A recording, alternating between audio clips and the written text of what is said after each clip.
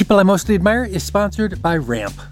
Want a better way to simplify your business finances across expenses, vendor payments, and accounting? Ramp is the corporate card and spend management software designed to help you save time and put money back in your pocket. Ramp gives finance teams unprecedented control and insight into company spend. With Ramp, you're able to issue cards to every employee with limits and restrictions and automate expense reporting so you can stop wasting time at the end of every month. Ramp's accounting software automatically collects receipts and categorizes your expenses in real time so you don't have to. You'll never have to chase down a receipt again, and your employees will no longer spend hours submitting expense reports. The time you'll save each month on employee expenses will allow you to close your books 8 times faster. Ramp is easy to use. Get started and start making payments in less than 15 minutes. And now, get $250 when you join Ramp.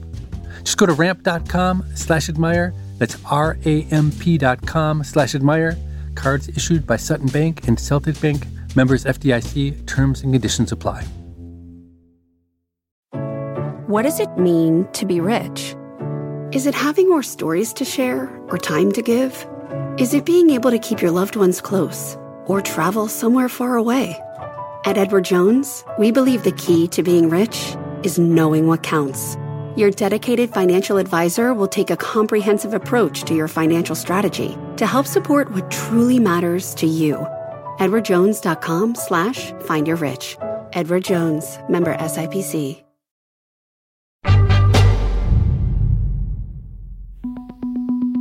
Today we go back to the beginning. My first guest, Rahm Emanuel, the episode that started it all. When I sat down with Rahm on March 2nd, 2020, and again 1 month later, the COVID pandemic was just getting going. We actually met in person that first time, the only in-person interview I've done.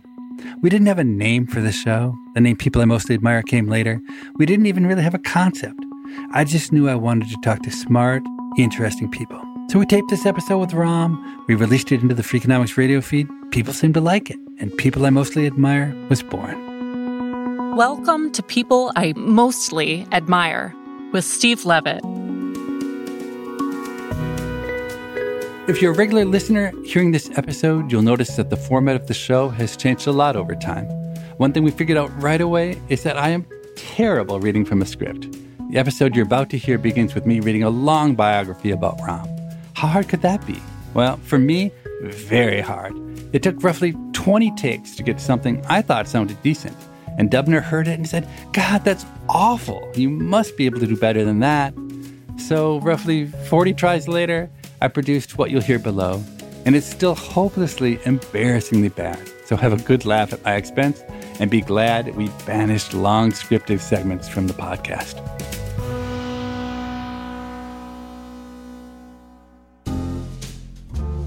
I'm fascinated by unconventional people, probably because I'm so weird myself. I especially like unconventional people who also happen to be really smart. I find that if I can spend an hour talking with someone like that, it often completely reshapes the way I see the world. But there's a problem. It's hard to find people like that, and even harder to get them to talk to me once I've found them. Usually, they've got something much more important to do. So I hatched a plan. What if I start a podcast? Maybe I could convince some of those folks who otherwise wouldn't talk to me to talk to me. So far, I would say the plan is working pretty well. Today's guest, Rahm Emanuel, is the first person I approached for the podcast, and I can guarantee you he would not have spent 2 hours over the course of 2 days talking with me absent this podcast. Typically, I have zero interest in politics. I don't know much about political science, and it seems like politicians mostly rehash the same arguments every day with little desire to find real answers. But I was eager to talk with Rahm because I had just finished reading his fascinating book, The Nation City: Why Mayors Are Now Running the World.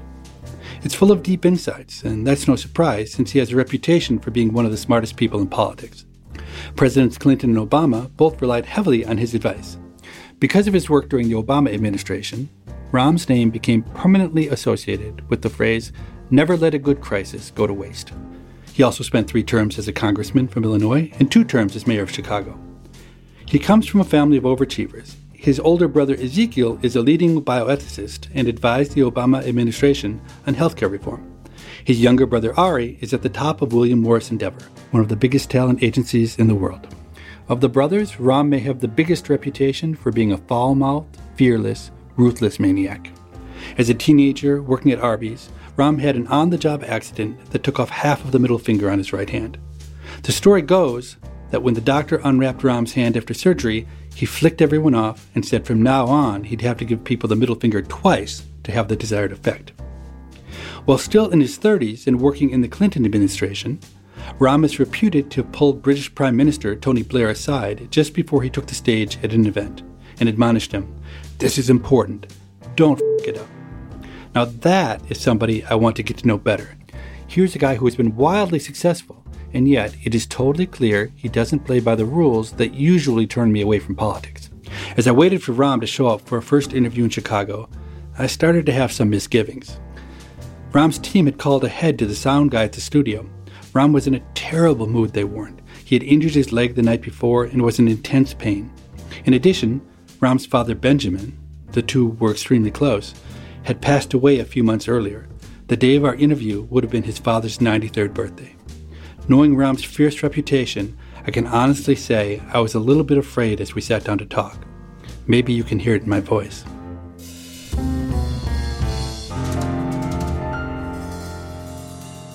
We're rolling? We're rolling. Great. Ram, why don't you tell us your name, what you're doing now, and a couple of the jobs you've done in the past? Rahm Israel Emanuel, father of three, former senior advisor to President Clinton, member of Congress and in the leadership, chair of the Democratic Congressional Campaign Committee, President Obama's chief of staff, and then mayor of the city of Chicago for 2 terms.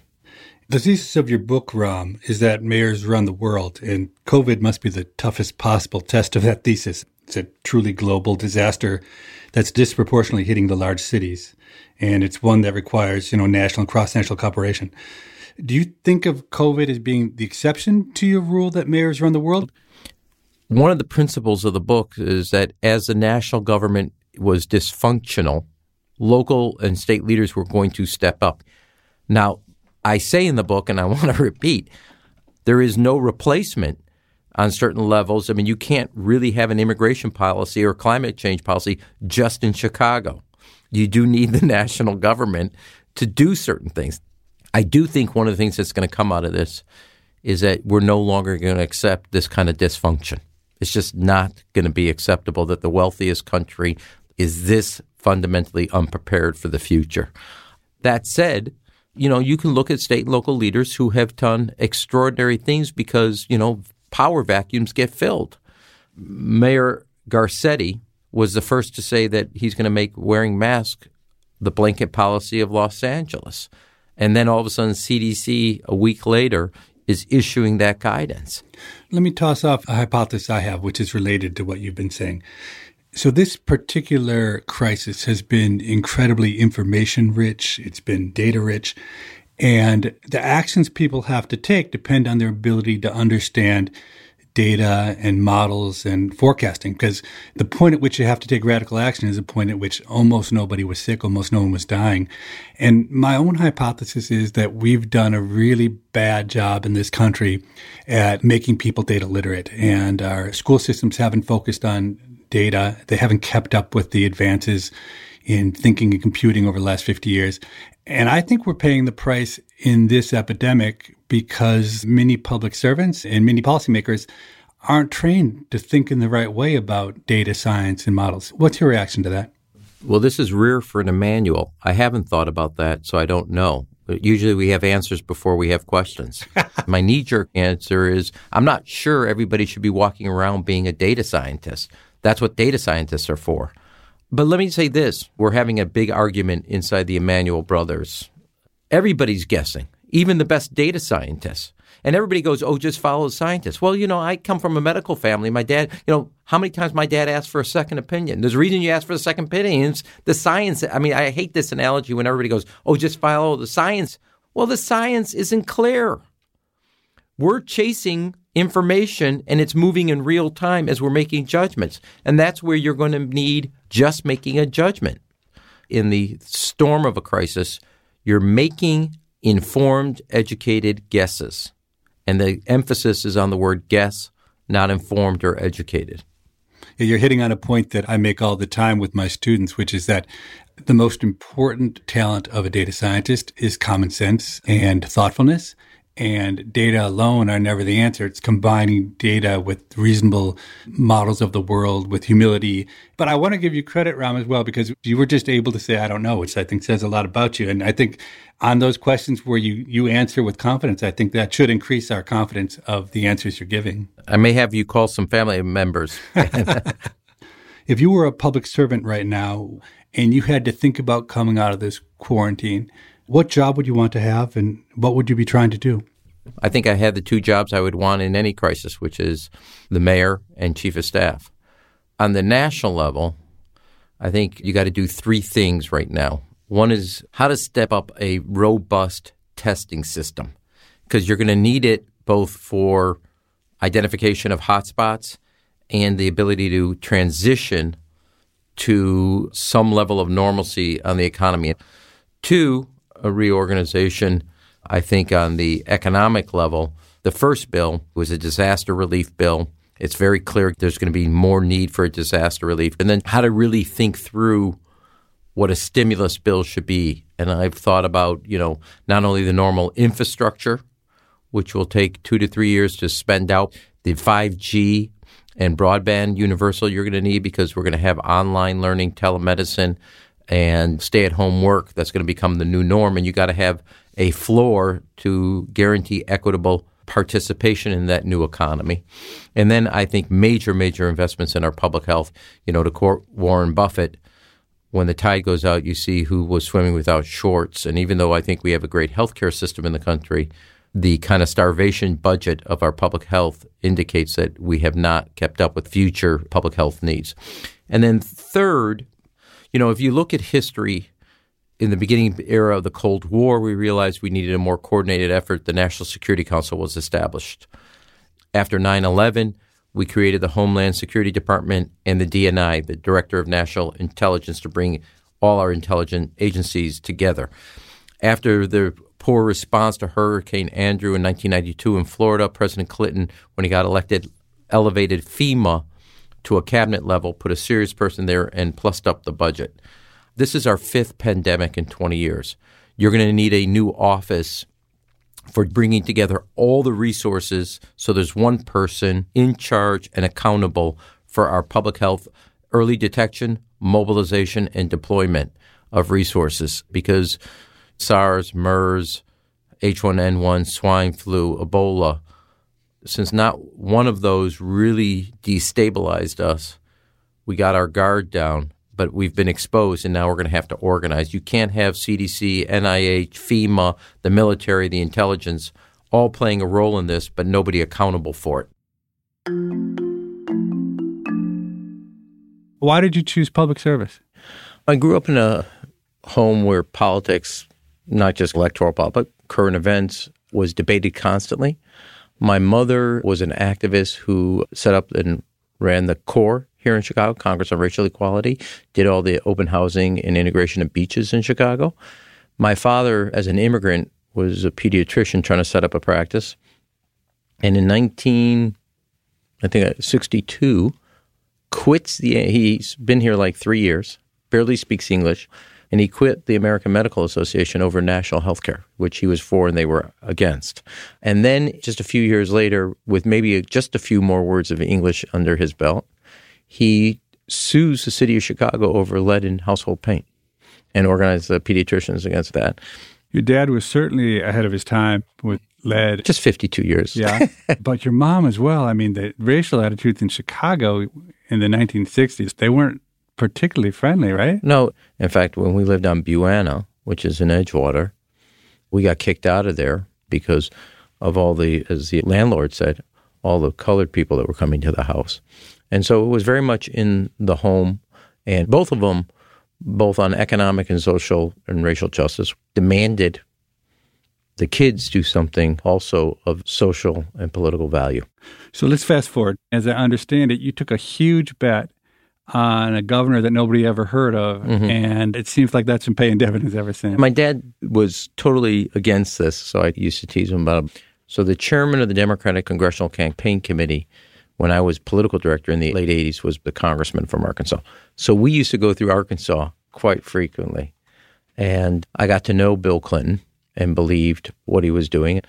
And we kept up that dialogue, and I decided I was single, young. I always wanted to do a presidential, and the guy was at 2%, whopping 2. Bill Clinton, after the debacle of his 88 convention speech, was a kind of a dumb bet. If you were taking a safe bet, you would have done Mario Cuomo. And I thought, I'll just get this done with my system. I want to do a presidential. I want to try this out. And I believe in Bill Clinton. And what was so special about him? Bill Clinton always said that the most underappreciated, undervalued thing in politics is ideas. And I thought he had a new way of thinking about it. And I thought could pick the lock that Republicans had at that point, because they've gone to 12-year stretch in the White House. You have to be idealistic enough to know why you're doing what you're doing, and then tough enough to get it done. And if you look at successful presidents in history, neither one tips the scales too far one way or the other. They have both of those skill sets. And you look at all the ones that never make it, they usually tip one way or the other. Yeah. So Bill Clinton in 1997 proposed children's health insurance program with pediatric care, eye, and dental by expanding Medicaid. The Republicans came back and countered with pediatric care, no eye and dental, but outside of Medicaid. And we cut the deal. It was President Clinton's pediatric care, eye, and dental, but outside of Medicaid, which is a Republican model. The Republicans cared more about whether it was inside or outside of an entitlement program, Medicaid. And the president says, we're here to get kids health care. We're not here to get a program expanded. Newt Gingrich says, we're going to accuse you of nothing but welfare for people that work. And President Clinton said, Mr. Speaker, I'm just going to tell you this right now. You just go ahead. You can throw me into that briar patch, because when I'm done, I'm going to have a policeman, a fireman, a teacher, and a nurse standing outside. And you can call them welfare. Make my day. Go ahead and throw me into the briar patch. And Monday morning, we scheduled that press conference, and they were folded like a cheap suit the next day. When you talk about Clinton, I could stay here all day, but let's talk about Obama. So you left the Clinton administration and won election to the U.S. Congress and did 3 terms there. And then you got the call from Obama to come and be his chief of staff. I was trying to change my phone number. I didn't really want to do it. That to me seems like the best job on the planet. Like, I would like to have that job. The difference between you and I, see? Yeah. I knew what the White House was like. You don't. Okay? I know what the chief of staff job is. So what is the chief of staff job? It's the most miserable job in America. So it's the toughest job. The world is falling apart. It's a tough job even when the world is going good. Worst is probably the wrong adjective. It's the toughest, most thankless job. That should probably, which adds up to the worst job. Yeah. Let me back up. I become chair of the Democratic Congressional Campaign Committee, win it, and Nancy becomes the first female speaker. I then become caucus chair, which is 4th in ranking, and I'm basically a sophomore. I had been to the White House. I was now on my road in the House, my own voting card, my own identity, etc. And all of a sudden, if you go to the White House, as I used to say, the White House is family friendly to the first family. It's not family friendly to anybody but. And I would have to go 6 months away from my children. They would have to finish school, then come move out there. Everybody would have to disrupt their lives. And even when they moved out there, I'd barely see them. And I didn't want that. But I also grew up, my grandfather, on my mother's side, my Grandpa Herman, if the president asks you to do something, it's either yes or yes, sir. And it took me about 48 hours to figure out which answer I wanted to give. So one of the things I've heard, I know nothing about Washington, is that the most important thing about the chief of staff is that the flow of information that could potentially get to the president is infinite, and the president's got finite time. And what makes it so powerful is that you control what the president sees. I used to tell the cabinet this. You can get in to see the president, but you're not walking in with a problem. I want to see all the solutions you're offering. You are not allowed to dump on the president your problem. After his day, he's supposed to think of your solution. So I want to see your solutions, 2 or 3, nothing less. And you can't have a phony one, a pig in the poke, and then the one you want, but you're scared of the politics. You got to have real viable options, and nobody gets in without presenting those options to me. And I would also organize the rest of the senior staff or core group, David Axelrod, Gibbs, et cetera, to see it and value it and scrub it, because you cannot go in and dump your problem on him. That's not fair. So that was one thing. The other thing is you got to help the president evaluate all the options. President Kennedy used to say, to govern is to choose between bad and worse. And the judgment you need is to figure out which one is bad and which one is worse. There are arguably few worse situations for a president than taking office in the immediate aftermath of a severe and dramatic economic downturn. Just weeks after Obama was sworn in 2009, he signed a $787 billion stimulus package, which was among the largest spending bills in U.S. history. This came on the heels of his predecessor George Bush's $700 billion TARP bill to bail out failing banks and other companies. And Republicans are against both, even under Bush. So basically, within a blink of the eye for the American people, you've approved $1.6 trillion. And then we passed kids' health care, Lilly Ledbetter, on pay equity and fairness, et cetera, some other things. I was making a very strong case to the president that we should do financial reform. The financial team, led by Tim Geithner, Larry Summers, et cetera, are against what I want because they said the doubt of a long battle about financial reform would stop banks from lending and that would not let the economy recover. What did they want to do instead? It wasn't what they wanted to do. It was what they didn't want to do. Okay? Now, I made an argument to the president. One, the political system needs some Old Testament justice. We needed a banker in the middle of the public square and just slap them silly. Two, because of the financial meltdown, you were more likely to get a bipartisan vote, which both the TARP and stimulus bill did not have. Third is you would fight with the bankers. Now, if you have to have an opponent, I'd like bankers. I thought culturally, politically, holding the bankers and the financial industry's feet to the fire and reforming the system would both garner bipartisanship and be a sense to the public, the middle class, that their homes are under water. It would be somewhat of a catharsis that somebody upstairs was being held accountable. To President Obama's great credit, we had a 4-hour Saturday Roosevelt Room discussion. I lost the fight. He made his decision, healthcare first. But what I loved about both President Clinton and President Obama is you were never scared to disagree with them. But once a decision was made, you enforce that decision. President Obama, I gave him advice on financial reform, lose that battle. He decides healthcare. I've been through this movie before. It doesn't look pretty. I said, okay, if this is what we're going to do, fine. I told him up front, you will pass nothing else when you're done. Kaput. Because this is not one that gets money back in the account. You're taking it all out. He made that decision. The president wanted it done. Now, did I chase members down, including working out at the gym and being very clear to them how they were going to vote? Yeah. I have no bones about it. Going back to financial reform, as an outsider at that same time watching, I was stunned at how the economists in the administration were just willing to do anything. They were so worried, it seemed, about being held personally responsible for the next Great Depression that they just didn't kind of care. Another $500 billion.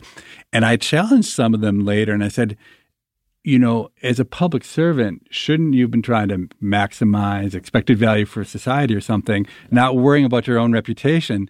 And it was kind of like they hadn't thought about that before. And then they changed their tune dramatically after that, said, no, it wasn't about our reputation. It was uncertainty and da-da-da. So I think we're on the 12-year anniversary of the financial bailout. That was really good policy. It saved the country from a depression, plus the stimulus bill, the two of them combined. Two of the worst political decisions you could ever make. And those two, 1-2 punch, saved the economy from a depression. So we have argued on this podcast that the president is not nearly as important as people think the president is, has much less actual power. The decisions matter less. You pretty much disagreed with everything I've said so far. Do you disagree with that as well? Yeah. So you think the president is actually really important? So, yes, big time. If I had known this, I never would have come on this podcast. Who vetted this decision? So I think presidential decisions are major. Otherwise, I wasted a lot of time giving sound advice. So you speak very reverentially about Clinton, and I can't tell whether you feel the same about Obama or not. Really? I think they're both great presidents. Yeah. No. Opposite. I suppose if there's a slight tinge, I used to say to my mother, you love Ezekiel more than me. She goes, no, I hate you both equally. So let me say this. A, I spent more time with President Clinton. B, it's in my formative political years. I revere President Obama. And, we're closer in age. We're good friends. We have a personal relationship. But it was just at a different point in my life. And that's why. Let me just be really clear. If I left any doubt that's bad on me. Coming up after the break, Rahm Emanuel ponders the central trade-off of this difficult time that we find ourselves in. Public health is dependent on separation and segregation.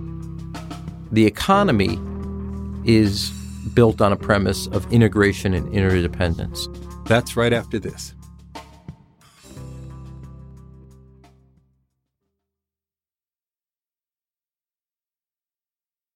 Old Dominion Freight Line was built on keeping promises. With an industry-leading on-time delivery record and low claims rate, we keep promises better than any other LTL freight carrier because we treat every shipment like it's our most important one. Visit odfl.com to learn more. People I Mostly Admire is sponsored by Rosetta Stone. Traveling is so much more meaningful when you understand the language of the place you're visiting. Rosetta Stone, one of the most trusted language learning programs, has helped millions learn new languages and can help you, too. With Rosetta Stone, you'll learn intuitively. You're trained to listen, speak, read, write, and think in your chosen language. You'll be prepared for real, authentic conversations. Plus, their True Accent feature gives you feedback on your pronunciation. And with the Rosetta Stone app, you can learn anytime, anywhere with customizable lessons as short as 10 minutes. For a very limited time, our listeners can get Rosetta Stone's lifetime membership for 50% off. That's 50% off unlimited access to 25 language courses for the rest of your life. Redeem your 50% off at rosettastone.com/admire. That's rosettastone.com/admire. People I Mostly Admire is sponsored by IXL Learning. Busy parents have enough on their plates without adding their children's homework to the list as well. IXL is an excellent resource for homework help, which is especially nice for parents who are rusty on school info themselves. IXL Learning covers math, language arts, science, and social studies. It's designed to help kids really understand and master topics in a fun way with positive feedback. And you get one site for all the kids in your home, pre-K to 12th grade. There's a reason why IXL is used in 95 of the top 100 school districts in the U.S. Backed by research, kids using IXL are consistently doing better. If your child is struggling, this is the smartest investment you can make. A month of IXL costs less than an hour of tutoring, so now you can get your child the help they need at an affordable price. Make an impact on your child's learning. Get IXL now. And People I Mostly Admire listeners can get an exclusive 20% off IXL membership when they sign up today at IXL.com/admire. Visit IXL.com/admire to get this effective learning program at the best price. Want to make Mom's day? Get to your Nordstrom Rack now and score amazing deals for Mother's Day, which is Sunday, May 12th. Find tons of gifts from only $30 at Nordstrom Rack. Fragrance, jewelry, luxury bags, activewear, beauty, and more. Save on Kate Spade New York, Stuart Weitzman, and Ted Baker London. Great brands, great prices. So shop your Nordstrom Rack store today and treat Mom to the good stuff from just $30.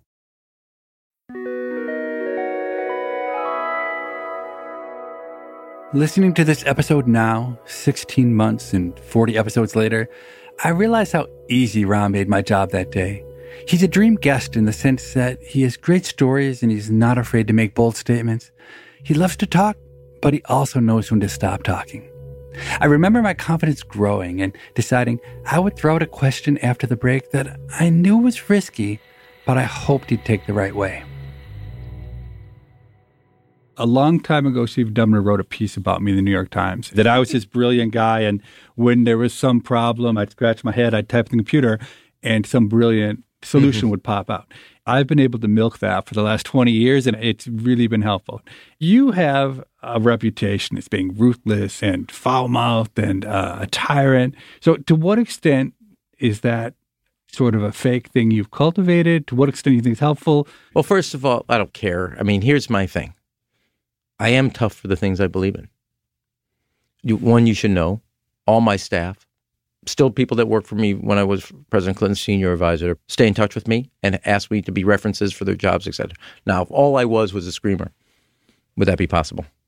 We're all more complicated than described. I actually think journalists, unfortunately, for speed, time, etc. Did I send somebody a dead fish? Yes, I did it. And I'm not proud of what I did. And I would do it again. I wouldn't do it again at this point in my life, but I would do it again at that point in my life. So, look, am I tough? Yeah. Am I passionate? Yes. Am I a caring person who reaches out to people who years ago worked for me for all the screaming and yelling that, quote unquote, I only do? That's all I do. I only have one tool in my toolbox. That's it. Really? Now, is it out there? Does it work for me sometimes? Sure. But update your metaphors, man. I sent the dead fish close to 30 years ago. Okay? But to you, I want to congratulate you taking one article and making all the money you did off of that one article. So you probably don't remember, but the first time we ever met in person was when you had decided to run for mayor. Uh-huh. We talked for a few minutes, and I said, you can't seriously want this job. The mayor of Chicago right now is the worst job in the world. The city finances are in shambles. Uh-huh. Pensions are unfunded, and the crime. And you probably don't remember your answer, but your whole demeanor changed, and you got very quiet. And not like you're like a teary guy or anything, but you said, I love Chicago, and I'm the only guy who can save Chicago. I said I'm the only guy? Yeah, you said that. And it really struck me because I'd never met you, obviously, but I'd heard so many stories about how ruthless you were. And at that moment, either great acting or a really genuine sense that you were doing things. Either authentic or faking the authenticity. Yeah, exactly. So you come and you win and you serve 2 terms as mayor, and now you've written a book about mayors. Look, the introduction is about my grandfather's journey from Eastern Europe and fleeing the pogroms of Eastern Europe to come to a city as a 10-year-old. And this city made our family. And I do believe it's the most livable big city in America. It's the quintessential American city. And it's the city that welcomed not only my grandfather, but my father. And we put our roots down here. So it's home. And you have, Steve, I think some old shoes you refuse to throw away, right? And when I went to college, I immediately came home. When I left the Clinton White House, I immediately came home. When I left President Obama's side, I immediately came home. And so this is home. And the book is about, the center of gravity of our politics. We've had these fluxes between national versus local. We're in the beginning of what I think is a major local breath or center of gravity and a diminished role for national. That's also true in Brussels and London, etc. When you think about the way you work, where you work, how you get to work, where you raise your kids, etc., the amenities of your neighborhood and community, schools, transportation, libraries, parks, all of those are services your local government gives, which is why 75% of the public believe in their local government, but only in the 20s for national. The national government's becoming more and more like Disneyland on the Potomac. What's different this time also is that local governments are, mastering the schools, the transportation, the libraries, the parks, and these investments that are key for the vitality of their city and their residents. And they have to do it, 1, because the national government's walking away. 2, they don't have the option of standing still. They have to make these investments. Just take education. Lyndon Johnson, at the height of the belief in the federal government, he creates Head Start. Cities are burning, people are fleeing, and he gives mayors some money for early childhood education. And it's to help mayors who can't get it together.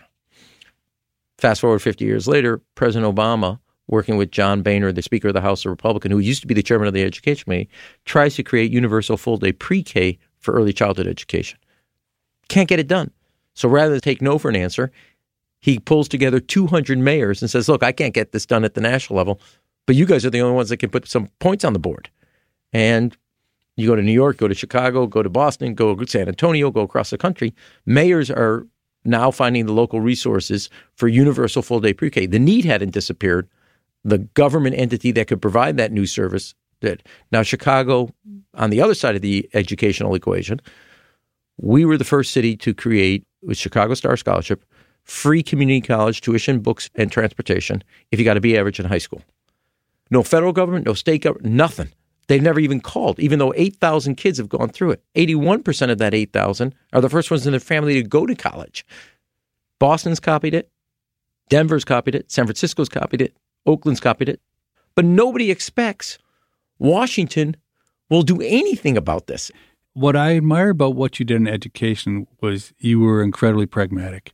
You looked at the situation, you said the school day in Chicago, when the school year is short, the kids are getting something like 2 or 3 less years of education over 12 years.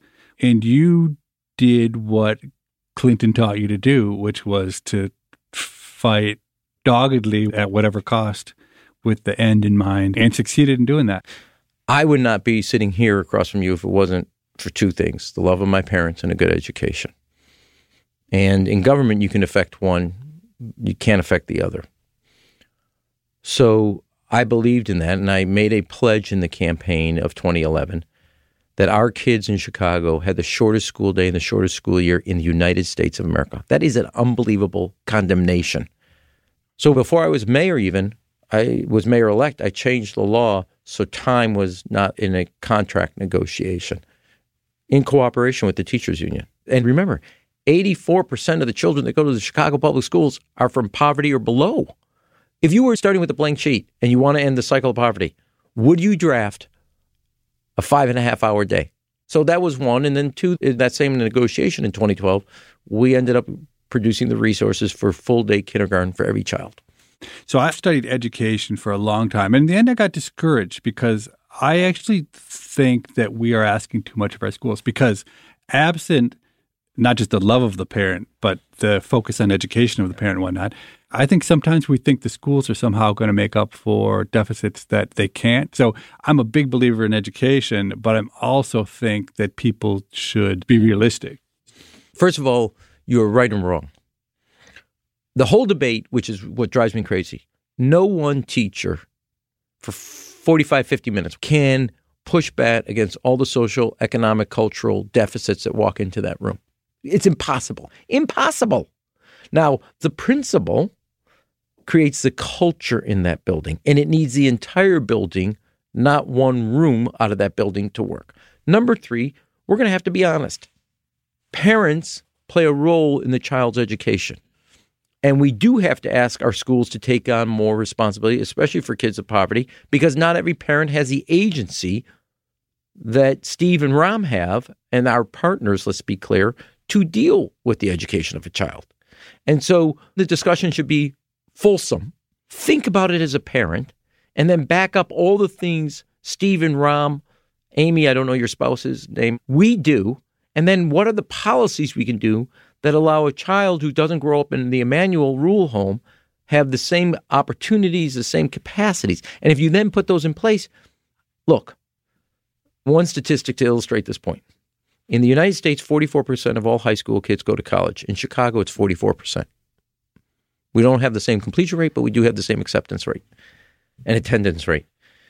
Everything that would say, not that child, not that zip code, not that income, not that race, not that gender, we have proven the cynics wrong. Do we have challenges? Absolutely. Are we done? No.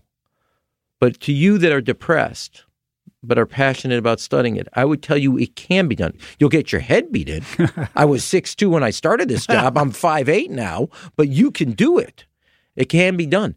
So it's not that you're saying that the city or the mayor is necessarily the right way to get things done. You're saying with the current dysfunction at the federal level, we're just completely screwed unless the mayor step in and do this. Is that the right way to think about it? I would love a federal partner. I don't want to do this on my own. You don't have an option as a mayor to wait. And I think when you look at it, if you think the federal government is distant, your local government is pretty, I mean, you said before I ran, you and I had a conversation, pretty intimate. The economy is global. We're seeing it right now with the virus, but all politics is local. And I think the residents want a government that they can influence, that influences their lives, and that's more local than it is national. And why do you think the mayors are becoming more important now? You think there's more talent flowing into that job? Without a doubt. Just take politics nationally right now. So Mayor Pete wins Iowa in New Hampshire. Joe Biden runs this ad ridiculing streetlights, cobblestones, when I'm dealing with Iran and healthcare. And people go, well, I don't know, streetlights and cobblestones sound pretty good to me. That would be like, as the governor of Michigan said, Just pave the damn roads. If you feel so alienated from your government, what is the one political government that still has legitimacy to say X or Y? And that's your local government and your local government official. And I think mayors today, for a host of reasons of leading the efforts on education, leading the efforts on infrastructure investment, leading the efforts on quality of life, all the things that touch your life is your local government. Yep, that's true. And I have to say I was highly skeptical of your premise when I started reading the book, but it was surprisingly persuasive. So I walked in with a C and got a B minus? I mean, it's an unusual book in a lot of ways. It's part memoir. It's part policy, wonkish or deep thinking. So I describe it as a third political science, a third of rethinking urban policy and politics. And as you remember, Winston Churchill, towards the end of his tenure, they said, how do you think history would treat you? And he goes, very well. I plan on writing it. I would say one of the most surprising things I've observed is the liveliness of cities. I mean, 30, 40 years ago, cities were dying. I mean, it was like everything was going against them. Crime, poor financing, bad schools, and technology, which was making it less and less important that people be face-to-face. And who would have ever predicted the turnaround? My dad and mom left Buena. I was in 4th, 5th grade. We moved to the suburbs. That's not happening today. All the things that drove you out are driving you back in. And so that's a pretty unique social, cultural, economic alteration. So what do you think happened? Because I something I think about a lot. How did that happen? My own pet theory, probably wrong, but my own theory is that it's not just about jobs, but stuff has just gotten so cheap, right? So it used to be like when we were kids and the TV broke, it was a big deal. But now a TV broke, so you like buy a new one. You just watch it on your telephone. So I think stuff got so cheap. And as people got richer, services became much more important in terms of the way people consume. And the cities are the only place to get those kind of services that people want. And that, I think, has been really important. A lot of people want the services or the benefits that come with city living. The lakefront, the museums, the theater, the restaurants, the bars, in the same proximity of work. And that's put pressure on cities to improve schools, improve their public transportation, improve their parks, their access, what parks offered. And I'm proud of this as a former ballet dancer for 100 reasons. We came up with this thing called Night Out in the Park, which was cultural attractions in our parks, from Shakespeare Theater to Joffrey Ballet to the Chicago Symphony. You know, if a family wanted those amenities, they're like out of reach, even for a middle to upper middle class family. And so making sure that you could still have culture and all those things accessible and affordable. And then there's a massive race across the globe that will never slow up for talent. And Chicago has an incredible institutional strength in this. GE Healthcare left London for Chicago. And McDonald's, years ago, left for the suburbs, realized that they can't find the talent they need, staying where they are, the campus structure they have, the university they have, and they took it here to Chicago. Now, there are other things you got to do to make sure that everybody's a winner at that, not just some people. But companies are chasing talent, and where you have talent, you'll have success. These days, Emmanuel is a contributor for ABC News and an advisor for Centerview Partners, an investment bank. Given his lengthy experience in public service, I wanted to ask him one more question about how history will view the COVID-19 crisis.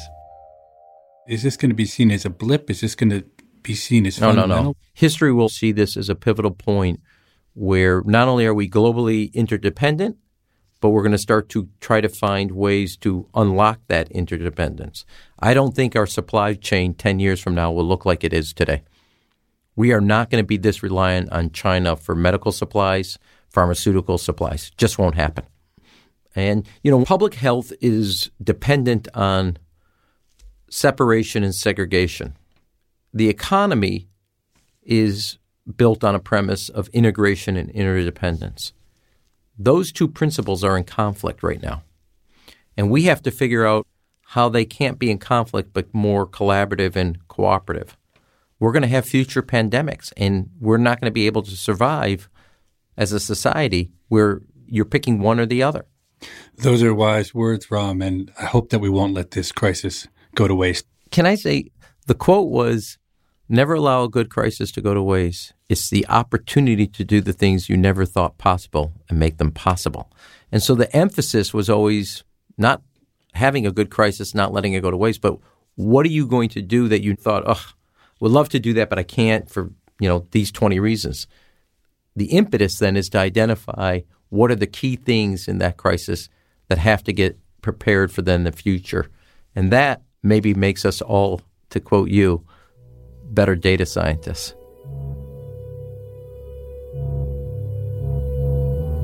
So let me make a confession. I asked Ram that last question about COVID being a blip because on March 2nd, 2020, I really believed COVID would be a blip. How wrong was I and how right was Ram? I guess that's why presidents ask him for advice and not me. Anyway, next week we are back with a brand new episode. We just recorded it, and I have to say, it is one of my all-time favorites.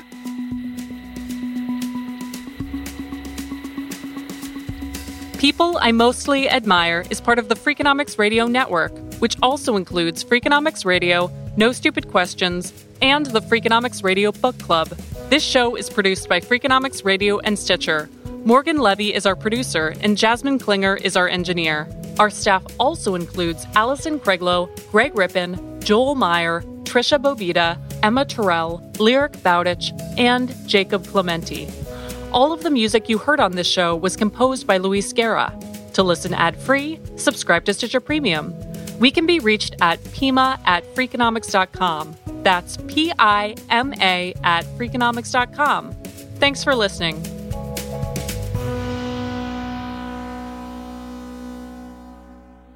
Dee Dee Myers described me as Alan Alda with an Uzi.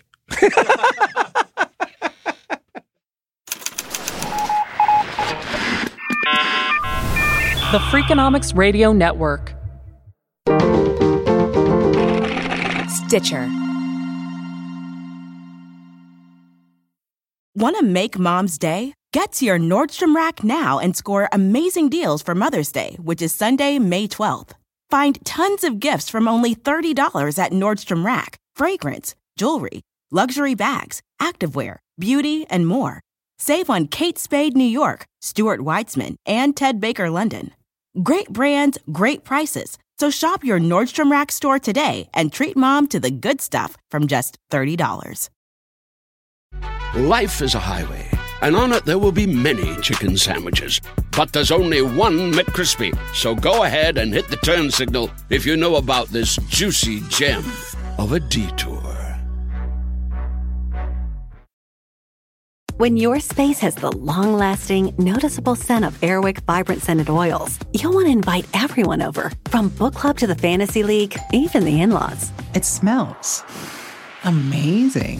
Airwick Vibrant Scented Oils are infused with 2 times more natural essential oils versus regular Airwick Scented Oils for our most authentic, nature-inspired fragrance experience. Transform your space with scents like white sage and mahogany or lavender and water lily. Now that's a breath of fresh Airwick.